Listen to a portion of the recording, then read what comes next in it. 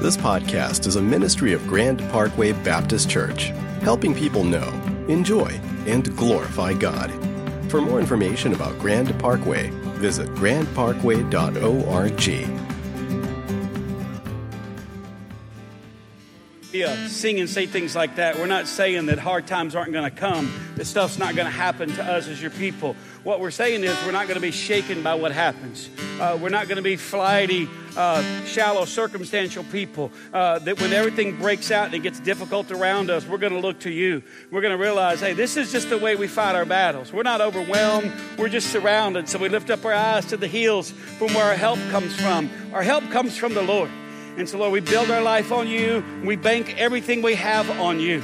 You are the sure and certain foundation upon which we're intended to do life. That's why, Jesus, you said, hey, when you set out to make a plan for your life, you better dig down past the sand to the rock and build on this firm foundation. That's why we open the Bible, because it's this unchangeable reality that governs all of life.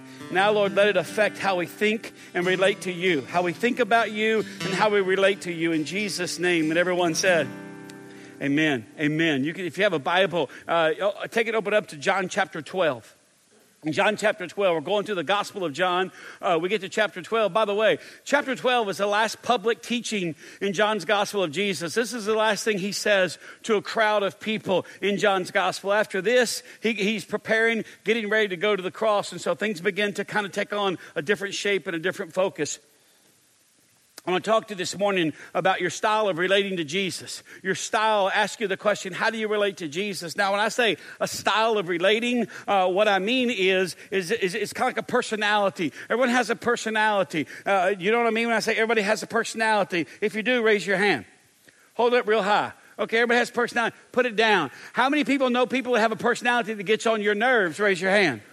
Now you're listening. Okay, I'm just making sure you were there this morning. In the same way, you have a method and a manner of relating to Jesus, whether you realize that or not. And it was shaped by different things in your life and experiences. Like in my own life, there was an experience I had with my father that shaped the way I thought about and related to my dad. My dad was a hard man. He was a hard-working man. He expected you to do what he told you to do. He did not repeat himself. If he had to repeat himself, he repeated it while you were getting a whipping.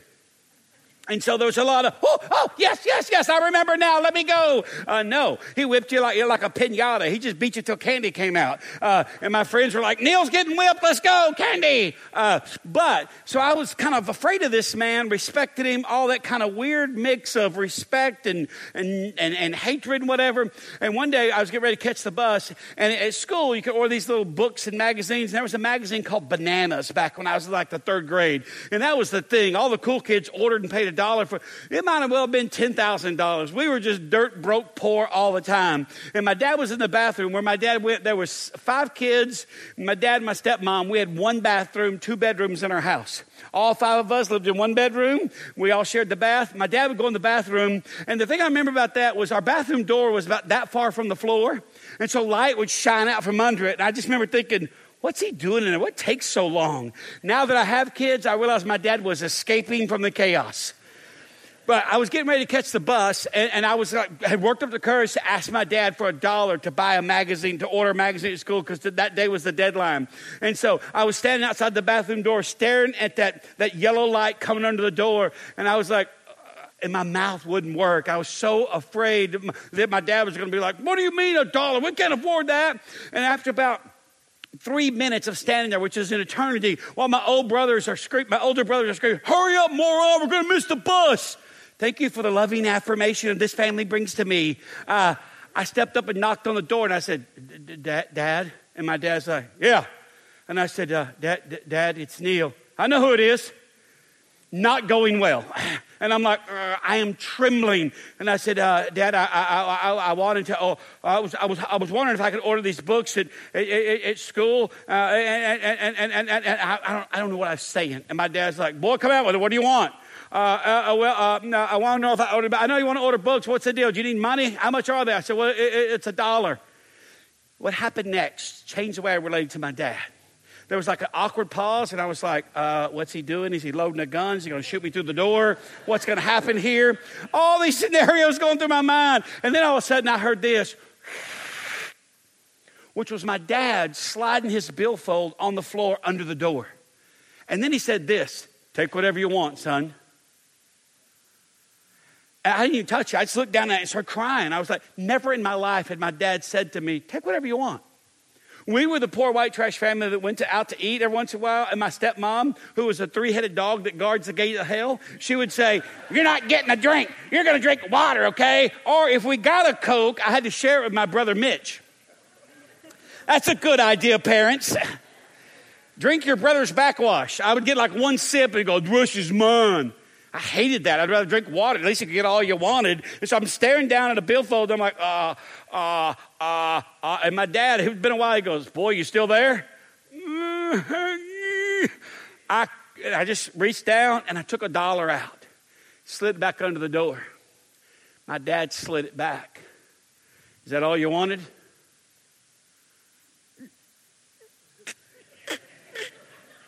Because they had snacks in the cafeteria too. I never bought a snack. I opened it up. All the ones were gone. Now, there was more in there when he first slid it under. My dad had taken the other ones out, slid it back and said, "Is that all you wanted?" So I had to pick something bigger than a 1. I took a $10 bill. I thought, number 1, I'd robbed Fort Knox. Number 2, I don't have to work the rest of my life. I remember thinking that. Walking to the bus stop, I was just floating. I was like, "Suckers, I am rich now." That lasted about 2 days and that was over. Right, I tell you that changed the way I relate. I related to my father. It was still dysfunctional. It was still crazy. But I realized he wasn't this maniacal monster that was out to just punish me every time I screwed up. In the same way, everyone in this room has these impressionable experiences upon you that have affected the way you think about and therefore relate to God. I want to read John chapter 12, the first 8 verses. And they're going to list off 4 people. And I'm going to do something different. I'm not going to yell at you. You know, you come to church, typically we yell at you, make you feel guilty, make you feel bad. Come back next week and I'll do that then, okay? Today, here's what I want to do. We are a shower people. Most of you in this room take showers. Today, I want us to take a bath. You know what a bath is? Remember that? Y'all are like, "What?" Let me just read it. Here's what I'm going to do. I'm going to read the passage, and then I'm going to talk about each of the characters. They represent a style of relating to Jesus. They ask us a question. They have a word, and then they have a statement. And then I'll give you kind of a composite of this person's style of relating. Let's read John chapter 12, verse 1. 6 days before the Passover, Jesus therefore came to Bethany, where Lazarus was, whom Jesus had raised from the dead. So they gave a dinner for him there. Martha served, and Lazarus was one of those reclining with him at table. Mary therefore took a pound of expensive ointment made from pure nard and anointed the feet of Jesus and wiped his feet with her hair. The house was filled with the fragrance of the perfume. But Judas Iscariot, one of the disciples who was about to betray him, said, "Why was this ointment not sold for 300 denarii and given to the poor?" He said this not because he cared about the poor, but because he was a thief, and having charge of the money bag, he used to help himself to what was put into it. And Jesus said, "Leave her alone, so that she may keep it for the day of my burial. For the poor you will always have with you, but you do not always have me." Now, there's 4 people listed apart from Jesus in this story. And I want to take them in the appearance that they show up in this little story about this dinner. The first one is Lazarus. And the question that Lazarus asks us today is simply this: what does Jesus know about you?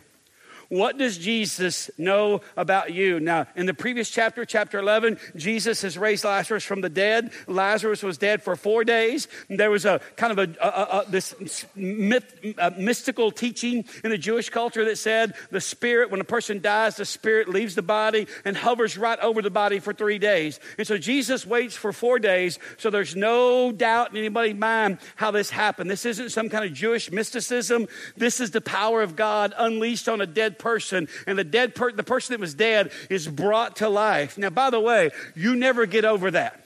Have you ever been around somebody that beat cancer, that survived the cancer treatment? They're given this horrible diagnosis. We don't know how long, and all of a sudden they go to the doctor and they go, "There's no tumor." You get around that cat, and you can't talk about a bad day. You're just kind of like, because they have a perspective on things. They've gone from death to life. Lazarus is this way. And so the question he asks us is, hey, what does Jesus know about you?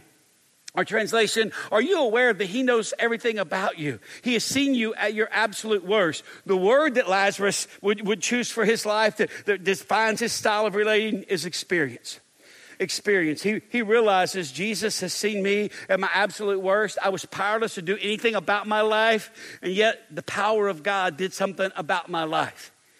And the phrase that he would say to us is presence is the language of appreciation. Presence is the language of appreciation. He doesn't write a check to the church. Lazarus is just smitten with Jesus. The text says it like this, that 6 days before Passover, Jesus came to Bethany, and there where Lazarus was, whom Jesus had raised from the dead. So there was a dinner given for him. Martha served, and Lazarus was among those reclining with him at table. Now, boys and girls, when the Bible says he was reclining with them at table, how many of you in this room, don't raise your hand or anything, but have your mom and dad ever told you to sit up at the table? Like, sit up. Sit up, sit up. In the Bible, they never sat up. Now, you can't use this against your mom and dad. When they say sit up, you can't go, well, in the Bible, they didn't sit up. In the Bible, they laid down and they leaned back on their left arm, and they ate with their right arm, their feet kind of facing away from the table. They would just sit there, and they were just eating. The Bible says Lazarus was one among those reclining at table with Jesus. And so the more you realize, here's why I go into that, because the more you realize that Jesus has seen you for who you really are, you stop trying to manage his impression of you, and you just sit down on the inside, and you can be at ease in his presence. Here's some things that characterize a kind of a character sketch of a man or woman who has a Lazarus style of relating to Jesus nowadays. It'll come up on the screen. Don't try to write all this down. You can get your phone out and just take a picture of this snapshot. Here's a composite of this person, style of relating. They can't tell you how to get it because they just experienced it. People come to these people and basically say, how'd you get this way? And there's not a formula or a fact. It's just, hey, man, I was dead, but now I'm alive. His or her life is a threat to the religious subculture. If you read down in verses 9, 10, and 11, you'll see that the Jews did not only want to kill Jesus, they wanted to kill Lazarus because of Lazarus' life and testimony, people were leaving them and going and putting their faith in Jesus. And so these people are a threat. You don't want these people on a committee at your church because they ask really awkward questions.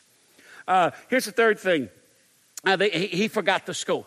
One thing we'll talk about is how they, like Judas keeps the score. Lazarus forgot the score. He has a deep faith that this person has a deep faith that they often cannot explain in ways that make sense. People appreciate this person that has this Lazarus style of relating from a distance, but seldom let them get close because people are appreciated. They're appreciative of a Lazarus, but they're kind of intimidated because you never know what they're going to say. It's like, they have this mindset. It's all going to be all right in the end. Again, it's the person that survives cancer. They don't worry about things that we worry about.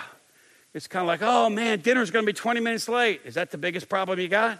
A friend of mine sent me a little GIF or whatever it's called the other day. It was from the set of The Passion of the Christ, and it's the director, Mel Gibson, sitting there in street clothes talking to Jim Caviezel, the guy who plays Jesus, while they were filming the crucifixion scene. So he's beaten and bloodied, and they're sitting there talking, and the caption said, "So, Neil, tell me about your hard day." I wrote back, "Thanks for the perspective, you jerk." But Lazarus has this sense it's all going to be all right in the end. Here's the last thing about a person that has this style of relating. They linger long after dinner. They linger. There's a dinner given in Jesus' honor. A person with a Lazarus, they linger long after dinner. In other words, you have them over for dinner at 6. It's time to go about 8:30. At about 9 o'clock, they're like, "You want to play Monopoly?"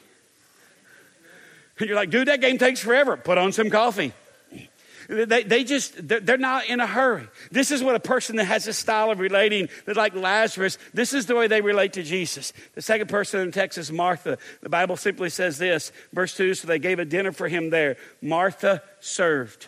That's all the Bible says. A 2-word summary of the way she shows up and relates to Jesus. This isn't the only time. The question that she asks us today is, what does Jesus need from you?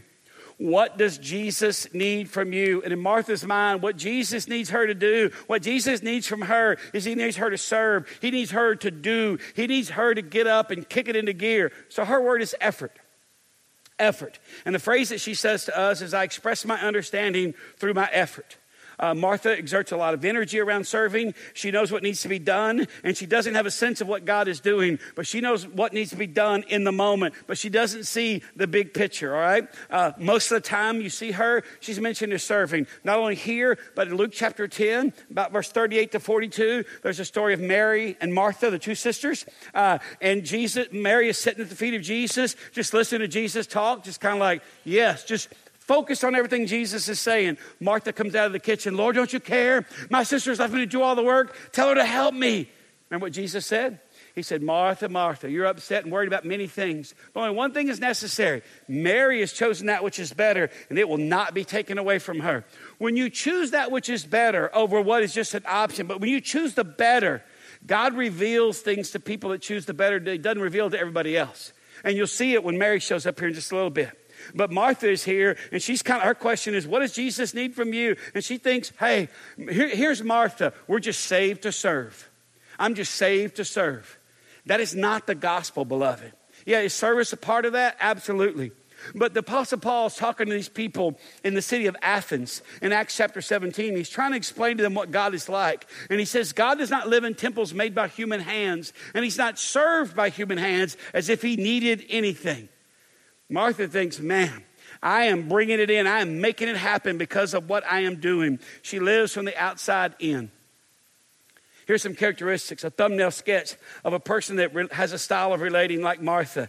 Has one tool, one response, and one way of doing things. If you say to Martha, I'm depressed, she's like, can I make you a meal? I think my husband's leaving me. How about a cake?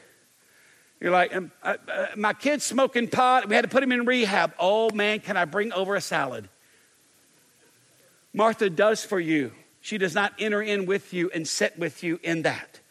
Lady came up to me after the first service, and she goes, my gosh, we talk about Martha. That is me. I mean, but what happens if I stop doing everything? I said, why don't you stop and find out? She goes, but my kitchen will never get cleaned. Yeah, it will. You might have to say to some people, hey, I clean this all the time, and I resent you for the fact that you never volunteer to help. Marthas are noble martyrs. They're just no one knows how hard they've got it except them. They typically feel underappreciated. They're busy but rarely joyful. They obsess over possible outcomes. They cannot score enough points to feel secure enough to sit down on the inside. They give lip service to the idea of change but rarely changes. Service is like an armor which protects them from the vulnerability of being known. Put a star by that in your mind. Marthas don't have very many good, close, intimate friends who know all the details of their life because there's just so much to do. Who's got time for friendship? That's just inconvenient. Martha cleans up after dinner. Lazarus lingers long after dinner. Martha cleans everything up. Then Mary shows up. The Bible says it like this. Verse 3, Mary therefore took a pound of expensive ointment made from pure nard and anointed the feet of Jesus and wiped his feet with her hair. The house was filled with the fragrance of the perfume.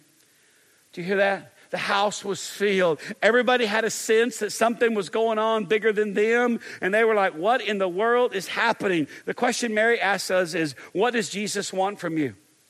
What does Jesus really want from you? Does he want you running around frenetically serving, meeting every need there is? Her word is intimacy. Intimacy. If you just had to say, this is the word that characterizes my life, the way I relate to you, Jesus. For Mary, it was intimacy. In Luke 10, she's just sitting at Jesus' feet, listening to him talk, hanging on every word. In John 12, 6 days before Passover, she has a sense of what's happening in the big picture. And so she does what nobody else knows to do. Which was when Jesus says, hey, leave it to Judas Iscariot. Leave her alone. She saved this for the day of my burial. By the way, the crucifixion narrative starts in the next chapter, chapter 13. Mary has a sense. If you ever get tired of not getting it in life, you probably need to think about relating to Jesus more like Mary than Martha or some of these other people. Her question is, what does Jesus want? Her word is intimacy. Here's the phrase that Mary would say to us today. Commitment is what you're willing to do, but intimacy is about what you're willing to do without. Commitment is about what you're willing to do. Oh, God, I'll do this, and I'll do that, and I'll do this. And that's great to a certain degree. Intimacy is what you're willing to do without. Allow me to demonstrate. In the Bible, the text we read, it says that she walks in with a pint of pure nard, an expensive perfume. And then it gives us a numerical value we don't understand. It says this. It says it was worth about a year's wage, or 300 denarii. 300 denarii is a year's wage. So do not write this down so your neighbor can see it. But in your mind, I want you to think, how many in this room you know what your annual salary is? Raise your hand. Hello, put your hand up. Of course you do. The rest of y'all are liars like, I don't know. I just trust God. I look at that envelope every 2 weeks and go, that's it. Man, the people, the Baptists are working me like a dog and paying me like one, Jesus. I told my friend Wyatt in the lobby, he said, how's it going, Neil? I said, the Baptists, they work me like a dog and pay me like one. Tell Jesus next time you talk to him in prayer about it. And my friend Wyatt went, absolutely. So y'all are in trouble. Anyway, get the number in your mind, okay? Think about it. Don't act like, I love Jesus so much. Yes, you've added it up. You know what you make. And you've probably looked around your job, your workplace, and thought, I hope that rascal ain't getting paid what I'm getting paid. Because they sure don't work as hard as I do. But leave them alone right now. Stay on yourself. Just think about it. Because the Bible says this. Mary shows up. She has this, because Judas makes this big objection. She's got this expensive ointment made from pure nard. Okay, here's two words that never should go together in the English language. Expensive ointment. That's just gross. This is like, what? It's like Tutti Frutti Vaseline or something. No. Then Judas tells us how much it was worth. He says, in his objection, he's like, hey, verse 5, why was this ointment not sold for 300 denarii and given to the poor? 300 denarii was the annual salary of the average person. So go back to what I said a minute ago. You're like, where are you going with this? Commitment is about what you're willing to do. Most of you, your entire life, the way you relate to Jesus is by telling him what you're willing to do. Intimacy is about what you're willing to do without. And to put it in just whatever that number was, Mary's willing to do without something that cost that number to you. And that's why Judas freaks out. She lives from the inside out. Her understanding is a byproduct of slow intimacy. She's like Moses. The Bible says that God showed his acts to the children of Israel, but he revealed his ways to Moses. She sees the way. She sees what's going down here. And so she does what no one else knows to do. I mean, can you imagine? I mean, this is 6 days before Passover. She dumps out a year's. Let's just say if you made $50,000 a year, and some of you make much more than that, and glory to God, I hope you get a raise tomorrow, okay? Don't hear me getting after you. I hope you make more money than you could ever ask or imagine. But can you imagine that much perfume being poured out on you, and then you walk into work tomorrow, what you would smell like? I mean, that's beyond shaking hands with Johnny Williams, one of our greeters here. Some of you are laughing, some of you aren't. If you shake Johnny Williams' hand, that brother got the English leather gift pack, the lotion, the cologne, the aftershave. He puts it all on. I don't know what it is, but it smells like Barry White. That's all I know. You shake his hand, and I'll be home tonight having supper, and I'll smell my hand. And my wife will go, oh, you shook Johnny Williams' hand. Yes, I did. His brother just always smells good. Can you imagine a year's worth of cologne being dumped on you? I mean, they could marinate you in that and you not absorb it all. But this wasn't cologne. This was like an ointment. There's that word again. Everybody's got a least favorite word. Mine is ointment. It just reeks of infection. I'm like, no, I'm good. No. But I mean, he is just slathered in this. 6 days from the Passover. Passover is when they arrest Jesus. And they begin to put him on trial. I'm going to tell you, I think they're nailing Jesus to the cross going, what is that smell? And Jesus just smiles and says, it's understanding. Go ahead, do what you got to do. Why else did Jesus say she's prepared this? She's kept this for the day of my burial. Mary understood what Richard Foster, who wrote a book called The Freedom of Simplicity. And in the book, Richard Foster says this, just about, when I say her understanding is a product of slow intimacy, this is what I mean. Foster says after a certain amount, he's a very popular writer and speaker. He says after a certain amount of immersion in public life, I begin to burn out. And I've noticed that I burn out inwardly long before I do outwardly. Hence, I must be careful not to become a frenetic bundle of hollow energy, busy among people, but devoid of life. I must learn when to retreat like Jesus and experience the recreating power of God. We are told that Peter tarried in Joppa for many days with one Simon, a tanner. Along our journey, we need to discover numerous tarrying places where we can receive heavenly manna. Mary was always tarrying in the presence of Jesus. Wherever Jesus was, she was. And so God revealed things to her that he didn't reveal to everybody else. Because she lives from the inside out, not the outside in. She saw the big picture, not the little picture. She sensed what was coming. Here's some of the characteristics of a person that has a style of relating like Mary. Live with a sense of devotion to God, to who God is and what he's doing. Doesn't just look to understand, but to be involved. Engages in behaviors that do not make sense in the moment, but make a big difference in hindsight. Now, let me just put a star by that. Engages in behaviors that do not make sense of the moment, but make a big difference in hindsight. I was at a conference a bunch of us were speaking at, and we're standing around backstage in the green. We're just kind of talking. And there was an old back then. He was like 60. I was like 25. Okay, he was like going to die any minute now. Now, he was in midlife. And so he's standing there, and someone said to him, hey, how do you deal with your sin? And he just was sipping a cup of coffee, and he just said, we all kind of gathered around him, and he said, well, I don't sin like I used to, and I don't sin as much as I used to. Matter of fact, sin doesn't really interest me that much anymore. And so the way I deal with sin is not really the goal of my Christianity. And I thought two things. Number one, you're just being arrogant. Everybody sins. I didn't say that. And he just got looked at us and he said, hey, you boys are confusing, okay? The entrance into Christianity is I'm forgiven for my sin, but the experience of the gospel, he said, you enter the gospel by being forgiven of your sin, but the experience of the gospel is a life that you get to live that's not ruled by sin. And I remember we were all at a loss for words. This cat was like Mary. We were like, say what? And the way he talked about things. Like he said out of his mouth, sin just doesn't really interest me anymore. And I remember thinking in my 25-year-old mind, you're just bragging now. And then he went on to say things like this. I find a life that I get to live in my faith is much more satisfying and enjoyable than sin ever was. So why would I go back to that? So no, I don't relate to God based on sin management. I relate to God on the basis of what God wants done in the world, and that I get to be a part of that. And it is humbling. So humbling, in fact, I don't boast, but I do experience. And I remember thinking, you're talking in riddles right now, old man. He's like Mary. They're often misunderstood. They're seen as different. They live with a low-grade sense of loneliness and aloneness. Something about this person that makes people want to be around them. Somebody that relates to Jesus like Mary, they're slow. And I mean in the best of ways. They often seen as a lack of planning skills, but in reality, this person is just not done with the moment when everybody else is done. Doesn't even know there's a game going on, much less the score. One of my kids walked in last night. I'm watching the Texas Tech game, and she goes, oh, what's this? I said, March Madness. And she said, what's March Madness?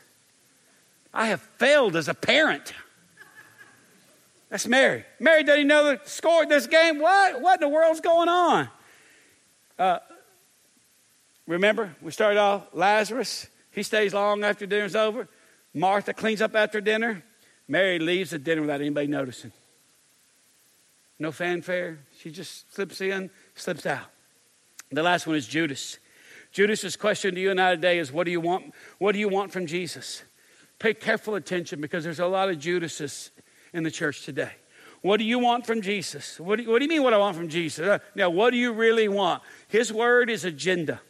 Agenda. And here's his statement.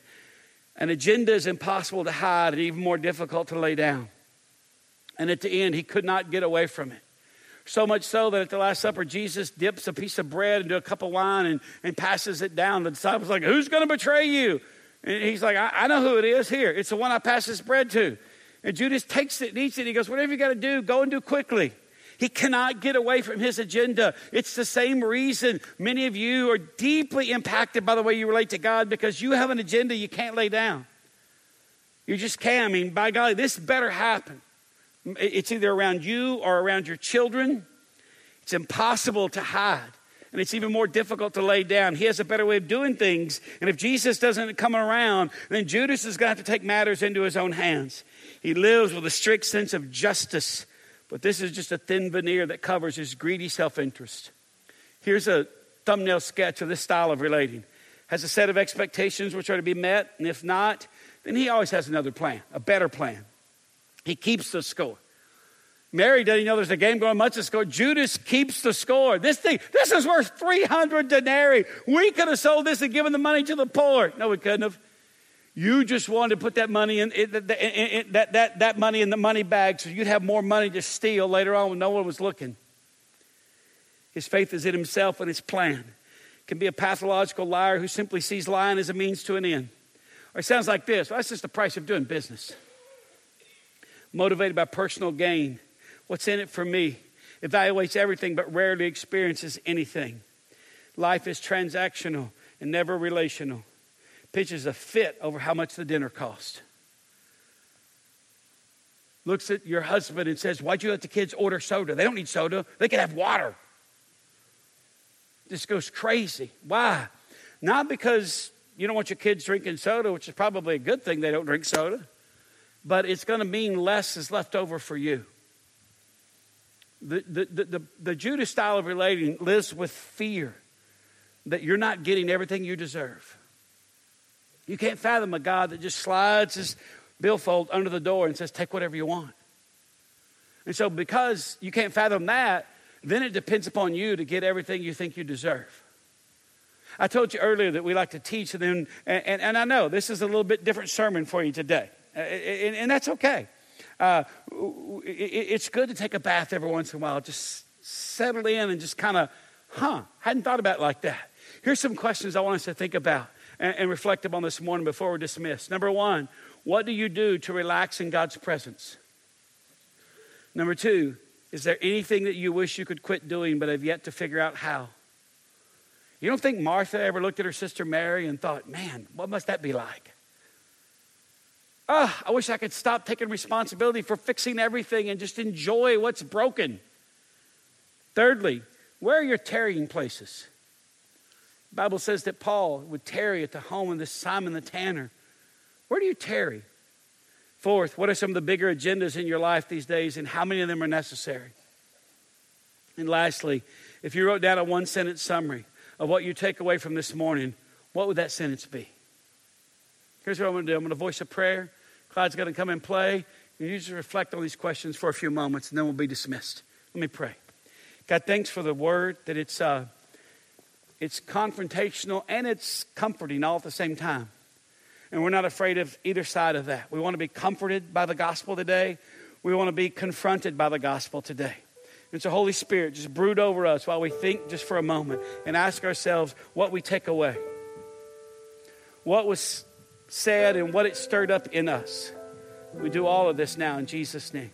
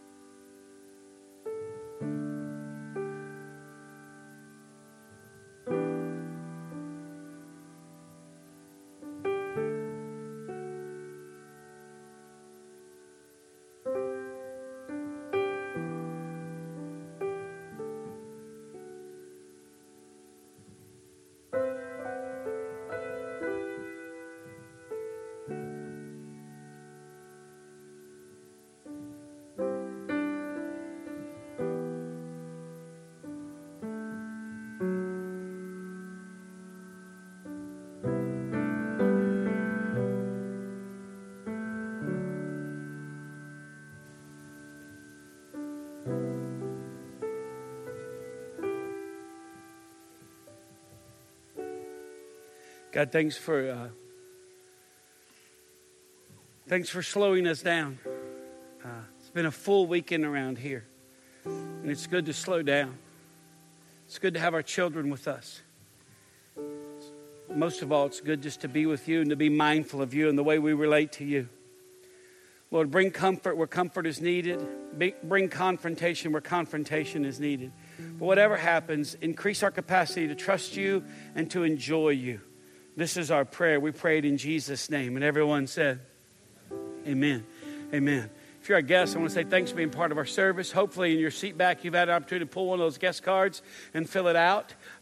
If you haven't, would you take one now and fill it out before you leave? There's a lot of different things going on in the life of our church. You saw some of that on the first part with our video announcements. Holy Week is coming up, and we want you to understand what our schedule for Holy Week is. So we have a brief video we want you to partake of before we're dismissed this morning.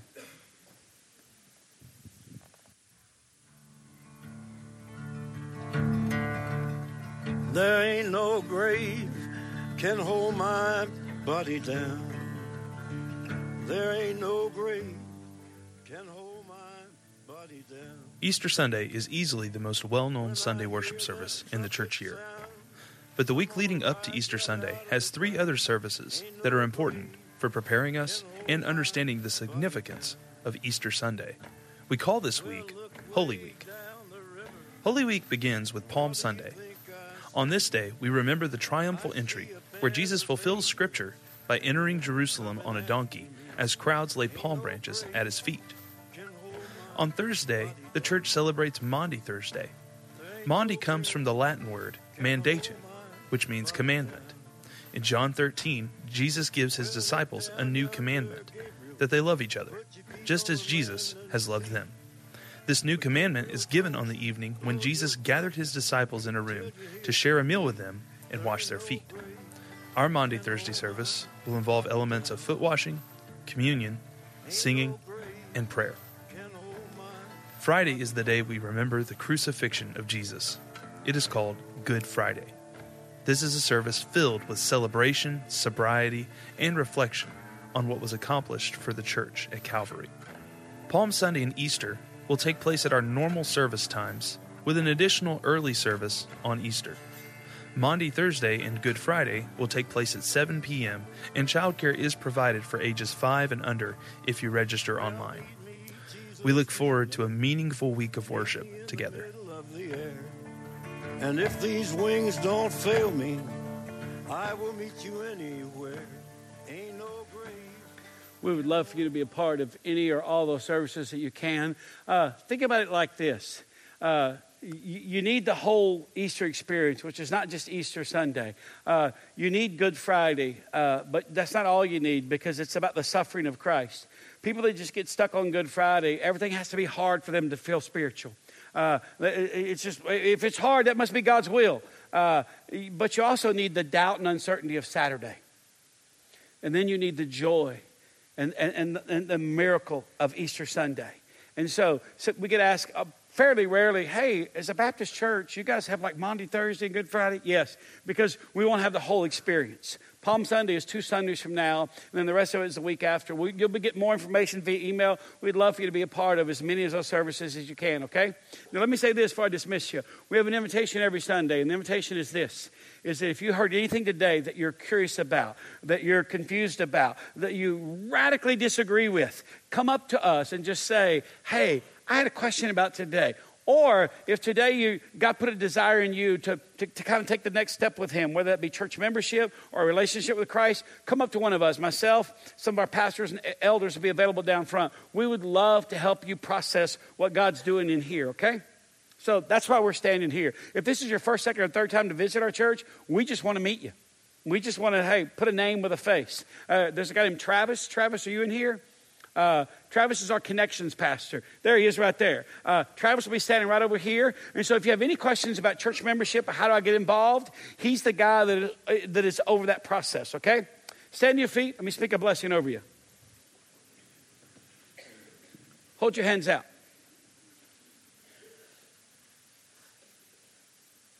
Your God is not a God of the cold shower. Your God is the God of the hot bath.